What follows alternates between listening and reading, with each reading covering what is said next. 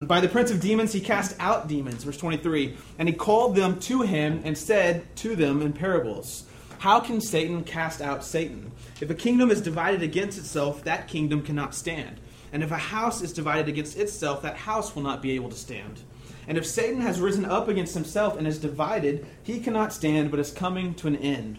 But no one can enter a strong man's house and plunder his goods, unless he first binds the strong man. Then indeed he may plunder his house. Truly I say to you, all sins will be forgiven the children of men, whatever blasphemies they utter. But whoever blasphemes against the Holy Spirit never has forgiveness. He is guilty of an eternal sin. For they were saying, he has an unclean spirit.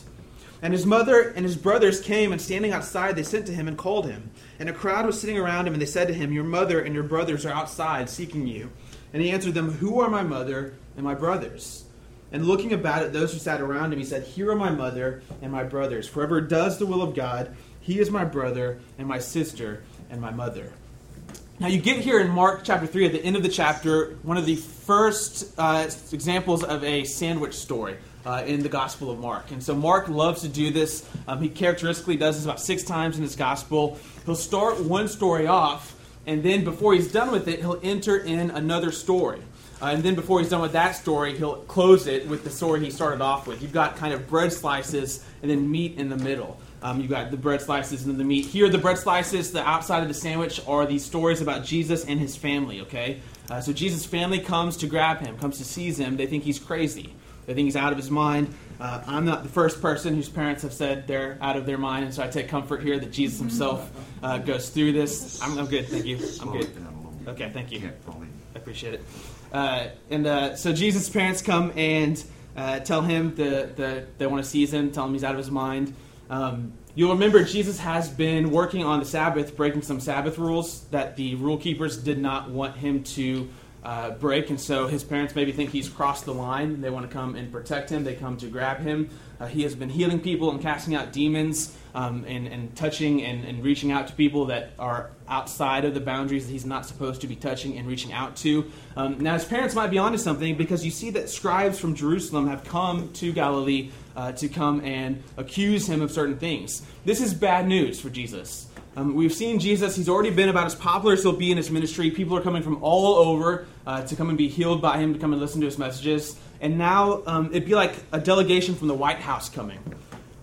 The scribes from Jerusalem, the rule keepers, these are the big guns.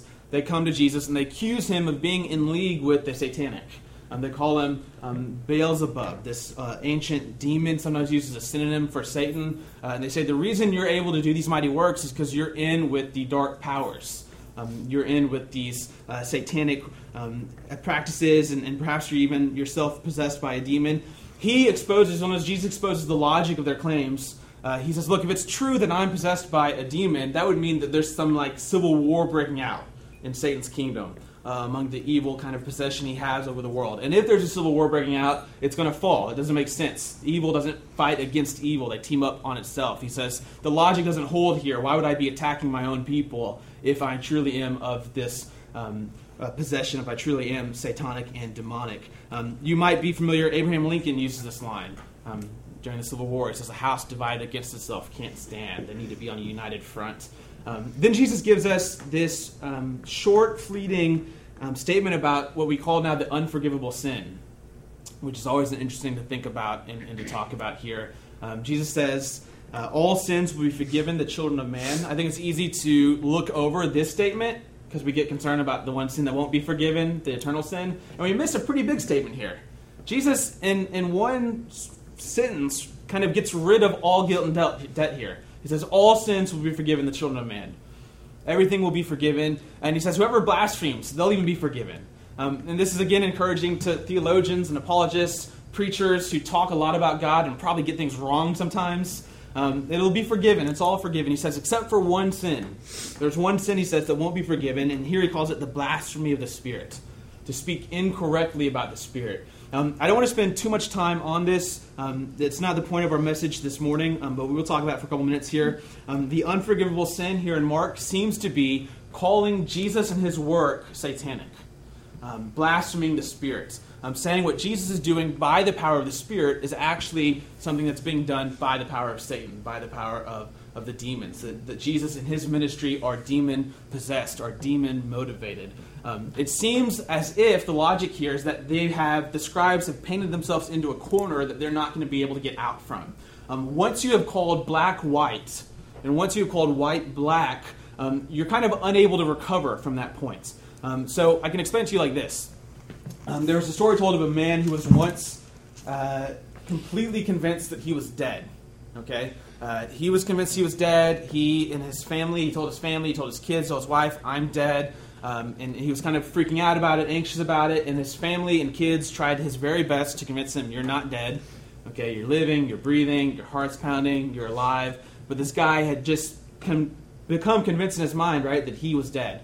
And so his family, in a last-ditch effort, took him to a counselor, took him to a psychiatrist. And that psychiatrist was trying to convince this guy that you're not really dead, you're alive. And so he finally came up with what he thought would be the ultimate proof to this man that he was alive. And he asked the man, do dead people bleed? And the guy said, no, that's silly. Of course, dead people don't bleed. And the counselor took out a little switchblade and cut his arm. And all of a sudden, he started bleeding. And the counselor's sitting there going, I've proved it to him, right? Dead people don't bleed. He's bleeding. Obviously, he's going to realize now that he's not dead. He's alive. But the guy instead goes, well, look at that. Dead people do bleed. Right? It's the power of a presupposition. Once this man had decided that he was dead, all the evidence was just proof to him that he was dead, right? And even things that would normally contradict that belief now just reinforce that belief. He's just willing to learn new things about that. Jesus seems to be saying that's the same thing that happens to people when they completely reject him and his ministry, when they blaspheme the Spirit. Even if Jesus were to do more powerful works, right, they would just reinforce their already held beliefs that he is working with the demons, he is working with Satan. So theologians would say the unforgivable sin here becomes sort of circular in logic. It's to completely and fully reject the work of Christ in an ultimate sense. It's not something that one can do casually. It's not something one can do on accident. And it's probably something that takes a lifetime to do. It's probably something that you die doing, that you die into. N.T. Wright, a scholar, compares it to mistaking a doctor for a murderer. This kind of painting yourself back into a corner. He says, the unforgivable sin is rather like if you decided firmly that the doctor who's offering to perform a life-saving operation on you is in fact a sadistic murderer. You will never give your consent to the operation. And so it's unforgivable in the sense that you'll never ask for forgiveness, right? You'll never recognize that this is indeed what Christ is doing in the world. This is who God has sent to rescue us and to save us. So Jesus gives this warning about blaspheming the Spirit, about these scribes who are saying he's really working with the unclean spirits. And then we get to the back end of the sandwich, right? Back into the story with his family. His mother and brothers are outside. They call into him, send him a message. He doesn't even go out to meet with them. He just says, who are my real mothers and my real brothers? They're the people who do the will of God. Now, two things I want us to focus in on here this morning. First, in the middle of the sandwich, if you look at verse 27, Jesus gives a parable that I think is a very succinct and powerful summary of his ministry, of what he has come to do, his mission. He says, no one, verse 27, if you're an underliner or a highlighter, this might be a verse you might want to underline. No one can enter a strong man's house and plunder his goods unless he first binds the strong man. Then indeed he may plunder his house. And at first it's kind of strange. Jesus is giving us a lesson on CSI, breaking and entering, okay? He's giving you some advice here. If you want to go steal some stuff from somebody, you should probably tie the person up first, okay? Bind the strong man and then go plunder his goods. What Jesus is doing here is he's comparing his ministry to this description. And it's a very powerful analogy, I think. It's a very powerful parable. I think if we were really to grasp the weight behind this statement, it has the power to change really how we see Jesus, how we see his mission in the world, how we see him operating in the Gospels, and then what our mission might be as his disciples. Jesus here paints himself as the plunderer, as the thief. He's the divine thief performing this divine breaking and entering. And he portrays the world as a house, a domain. There's this house that's currently under, he says, the power of the strong man, which he seems to be referring to here as Satan, okay? The world is possessed. The world is enslaved. Indeed, in the Gospel of Mark, this is the world that you see. Jesus comes into a world full of demons, full of murderous things, full of self-destructive things, full of people who are kind of out of control and out of their minds. And Jesus comes and declares war. Jesus comes and says, I'm going to invade, I'm going to inaugurate a new reign, a new kingdom where people are free and people experience joy and life and peace and beauty and goodness. And Jesus says, what's happening here is you've got this world that has to date been under the power and influence of an evil one that's now being freed, that's now being rescued. This world is being invaded. This is where we get our title for the series, Invasion of the Lamb. Jesus is coming and binding the strong man, plundering his goods. Scripturally, what seems to happen is when human beings sin and they rebel against God, there's this sense into which they sell themselves into slavery.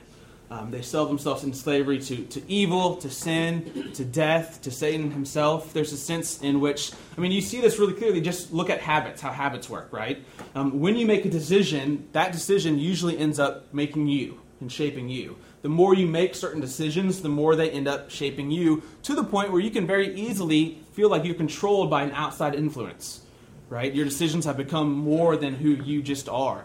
And indeed, even just logically, that seems to be the world that we live in. We live in a world full of evil. However you would want to describe it, however you would want to label it, satanic, demonic, just evil itself, self-destructive behaviors. The story of human history is a story of you and I becoming more creative in how we can hurt each other and how we can hurt ourselves. It just really seems like something has gone wrong. There's this strong man who's owning over this house. Scripture, Paul will talk about sin and death in these personified terms over and over again.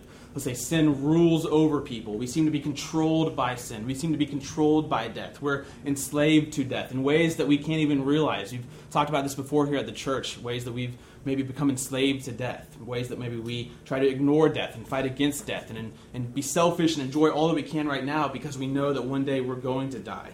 Death brings sin. Sin brings death, but death also brings sin. Our attempts to avoid death often bring sin into our lives. But in this strong man's house, you have Jesus coming and binding him up. This seems to be Jesus' ministry. He's an invader. He's coming in to invade, to break apart, and to free people who had been captive. And so when Jesus shows up to someone who is demon-possessed or who is paralyzed or who has sins that have not been forgiven, who's excluded from the community, Jesus sees himself as someone who is freeing them from an evil that has held possession over them. He's bringing God's reign, God's rule into their lives. He is invading this current creation, enslaved as it is to evil, and bringing God's life and God's joy and God's beauty and God's peace. He's binding the strong man.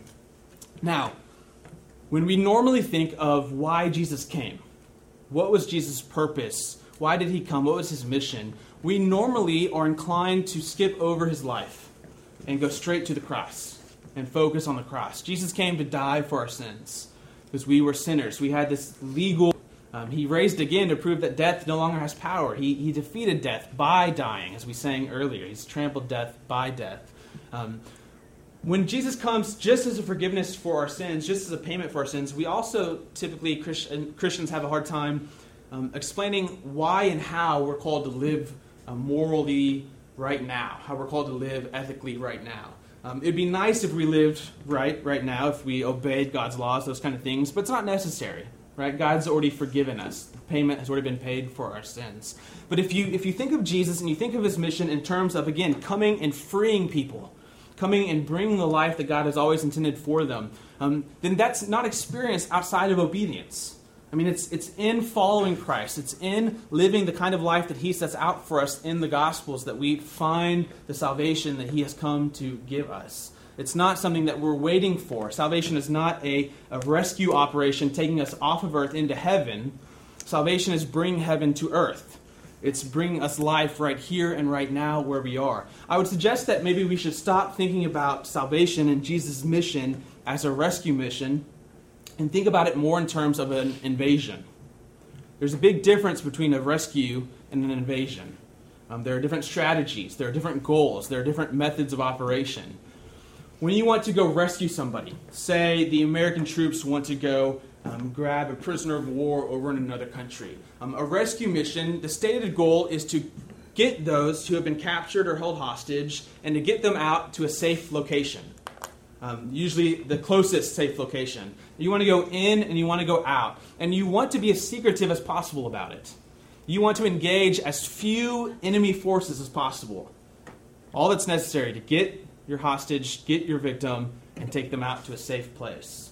And again, sometimes that's how we think of Christianity. Jesus came, he died for our sins, then he left town as fast as he could, and one day we'll leave town as well after we die and go be with him in heaven. Think of it instead as an invasion, though. In an invasion, your goal is not to rescue people from a location to another location. It's to actually transform that location. In an invasion, you don't avoid enemy forces. You actually are going to have to meet every enemy force at every turn and every juncture, so that you can transform what once was a land of terror or distress or despair into a land of joy, into a land of hope, into a land of beauty. This is what Christ has come to do. He's come to reclaim creation for God. He's come to bring the kingdom of God on earth as it is in heaven. This is why Christians believe, the scriptures say, one day we're not going to escape to heaven. The whole world will be transformed. Death will be gone, sin will be gone, sickness will be gone, and you and I will be resurrected to live on a new heaven and a new earth.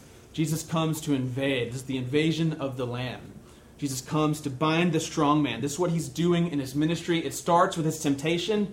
You remember, as soon as Jesus is baptized, the Spirit drives him into the wilderness, and he has this one-on-one battle with Satan. He'll keep battling with Satan up to the cross, where Satan thinks he finally took out Jesus. And he doesn't realize, though, that this was playing into Jesus' plan. Jesus attacks Satan. He attacks the enemy. He attacks evil in our world through this kind of selfless love that leads to the cross. Evil can't understand it. Evil is selfish. It's self-focused by nature. It doesn't understand the sense of self-othered love, the sense of selfless love that Jesus displays, but that ultimately is evil's undoing. Now, you've got the middle of the sandwich, right? This controversy over Jesus and his exorcisms. And then outside of it, you have Jesus' family, the bread of the sandwich. And the reason Mark puts stories in this format, in the structure, is because he wants you to compare the stories together. He wants you to see what the stories might have to do with each other. What's happening here is Jesus' family, as far as we know, don't follow him during his lifetime. Again, here at the beginning, they think he's crazy. They think he's out of his mind. In a sense, they're probably correct. Jesus is doing stuff that's going to lead to his death. They don't want to see him pegged by the authorities in Jerusalem. They don't want to see him dead on a cross. They know that's probably the trajectory that he's going. He is offending the wrong people through his ministry. They come to grab him, and they do not understand what his mission is. They don't understand that he's come to invade. They don't understand that he's come to plunder the strong man. But there are some who do understand. The scribes definitely don't understand. They are perhaps right to say that Jesus is possessed by something not human, but wrong to claim it's satanic. Jesus himself has been invaded by the Spirit. Remember, as baptism, the Spirit descends into Jesus. The Spirit leads Jesus out into his ministry. Jesus is Spirit-empowered and Spirit-sent. And then again, his mothers and sisters and brothers are standing outside the house. Notice there's some play on words here with the word house, okay? You'll notice his family is outside of the house that Jesus is in. Jesus is inside the house with his disciples. There are those who are on the inside and those who are on the outside. At this point in Jesus' life, his family is on the outside. There's no indication they followed him during his lifetime. We do know that one of Jesus' brothers becomes an early church leader in the Church of Jerusalem after he resurrects from the dead. Here, though, they think he's crazy. They come, call to him. Notice this is pretty revolutionary for a first century text and a first century Jewish man. Notice that Jesus doesn't go out to meet his family. He, in a sense, gives them a very cold shoulder. And what he does is he cuts the family line with them and draws a new line of family. And the new line is the church, the community of discipleship. He says, those who do the will of God. Now, in the first century, family for a Jewish person in a Jewish society is of utmost importance. As pro-family as we think we are as Americans, we're pretty pro-family, okay? We're still nowhere near to a first century Jew. For them, what you did as a living, who you knew, your personality, all of those things were determined exclusively by your immediate family. They don't have this sense that we have where you can go be your own person, right, and go out and climb the ladder yourself. And so the family was very important to these people. Jesus here, though, says there's something more important. There's a bond stronger than the family. Jesus is not the pro-family person we'd always like him to be. Here, he doesn't seem to be. Later in the Gospels, he'll say things like, if you don't hate your mother and your father and your brothers and your sisters, you're not worthy to follow me. I went to Utah earlier this year, and I went to kind of the Mecca of Mormonism. And I was struck by a few things as I got a tour of Temple Square and got to learn more about Mormonism. One of the things I was struck by was how pro-family Mormonism is. A lot of their theology is based on the family. A lot of their eschatology, a lot of their beliefs about the future is based on the family staying together, the family living together, the family receiving benefits together. It's very, very, very pro-family. And it really is what would happen if you took the American dream and combined it with Christianity. I think you see those two streams merge very clearly into Mormonism. This kind of very Americanized Christianity where the family is almost above everything else. When it's God and it's family. In the scriptures, though, there's a kind of relativizing of the family unit. And it's replaced by the church family. It's replaced by the community of people who are disciples, who have been invaded by the invader lamb. Jesus not only comes into this world to invade, he's also already here invaded the hearts and minds and lives of a few key individuals. He's called the 12 to follow him. It's these 12, he says, who are his true family. It's something we try to build up and emphasize here at First Colony Christian Church, that you and I are a family together, that the church, those who believe in Christ, are a family unit together. And that bond should be, when it's working properly, even stronger than our blood family bonds. In the same way that your family, when a family member is hurting, when a family member is struggling, you stop what you're doing and you make sacrifices for them. In just that same way, you are called to take care of the people in your church family. You are called to be responsible for other Christians around you. Jesus says it's the community of discipleship, those who do the will of God, who are his brothers and his sisters and his mothers. This is a revolutionary statement. This should change the way we think about church. This should change the way we think about our relationships. Jesus breaks the family tie here and builds the church tie. And it's around his mission. It's around doing his will. His will is to transform his world back into what it's supposed to be. You and I, as disciples, are called to do this. We're called to be invaded by Christ, to have our hearts and our minds captivated by him, transformed by him. We're called to let him free us out of the slavery that we find ourselves in different situations, in different circumstances, in different events. And then we're called to join him on his mission, to go out into the world, and where there's darkness, to push it back, and where there's hate, to replace it with love, and where there's death, to bring life, and to do all of that with selfless love, to do all of that with the cross-shaped kind of love that Jesus taught us how to live with. And so this morning as we worship, and this morning as we come to the table, I invite you to think about your life, think about the areas in your life where perhaps you need freedom, where perhaps you need the invader Jesus to come and break you out of some strongholds in your life. I pray that you would think about ways that you might be able to join Jesus on his mission. People around you, people you know, situations you know, places where you can bring life, where you can bring light, where you can bring hope. And as we come to the table, as we worship the one who has come to bind the strong man and plunder his goods, we sing him praises and give him all the glory. Will you pray with me? Father, we thank you for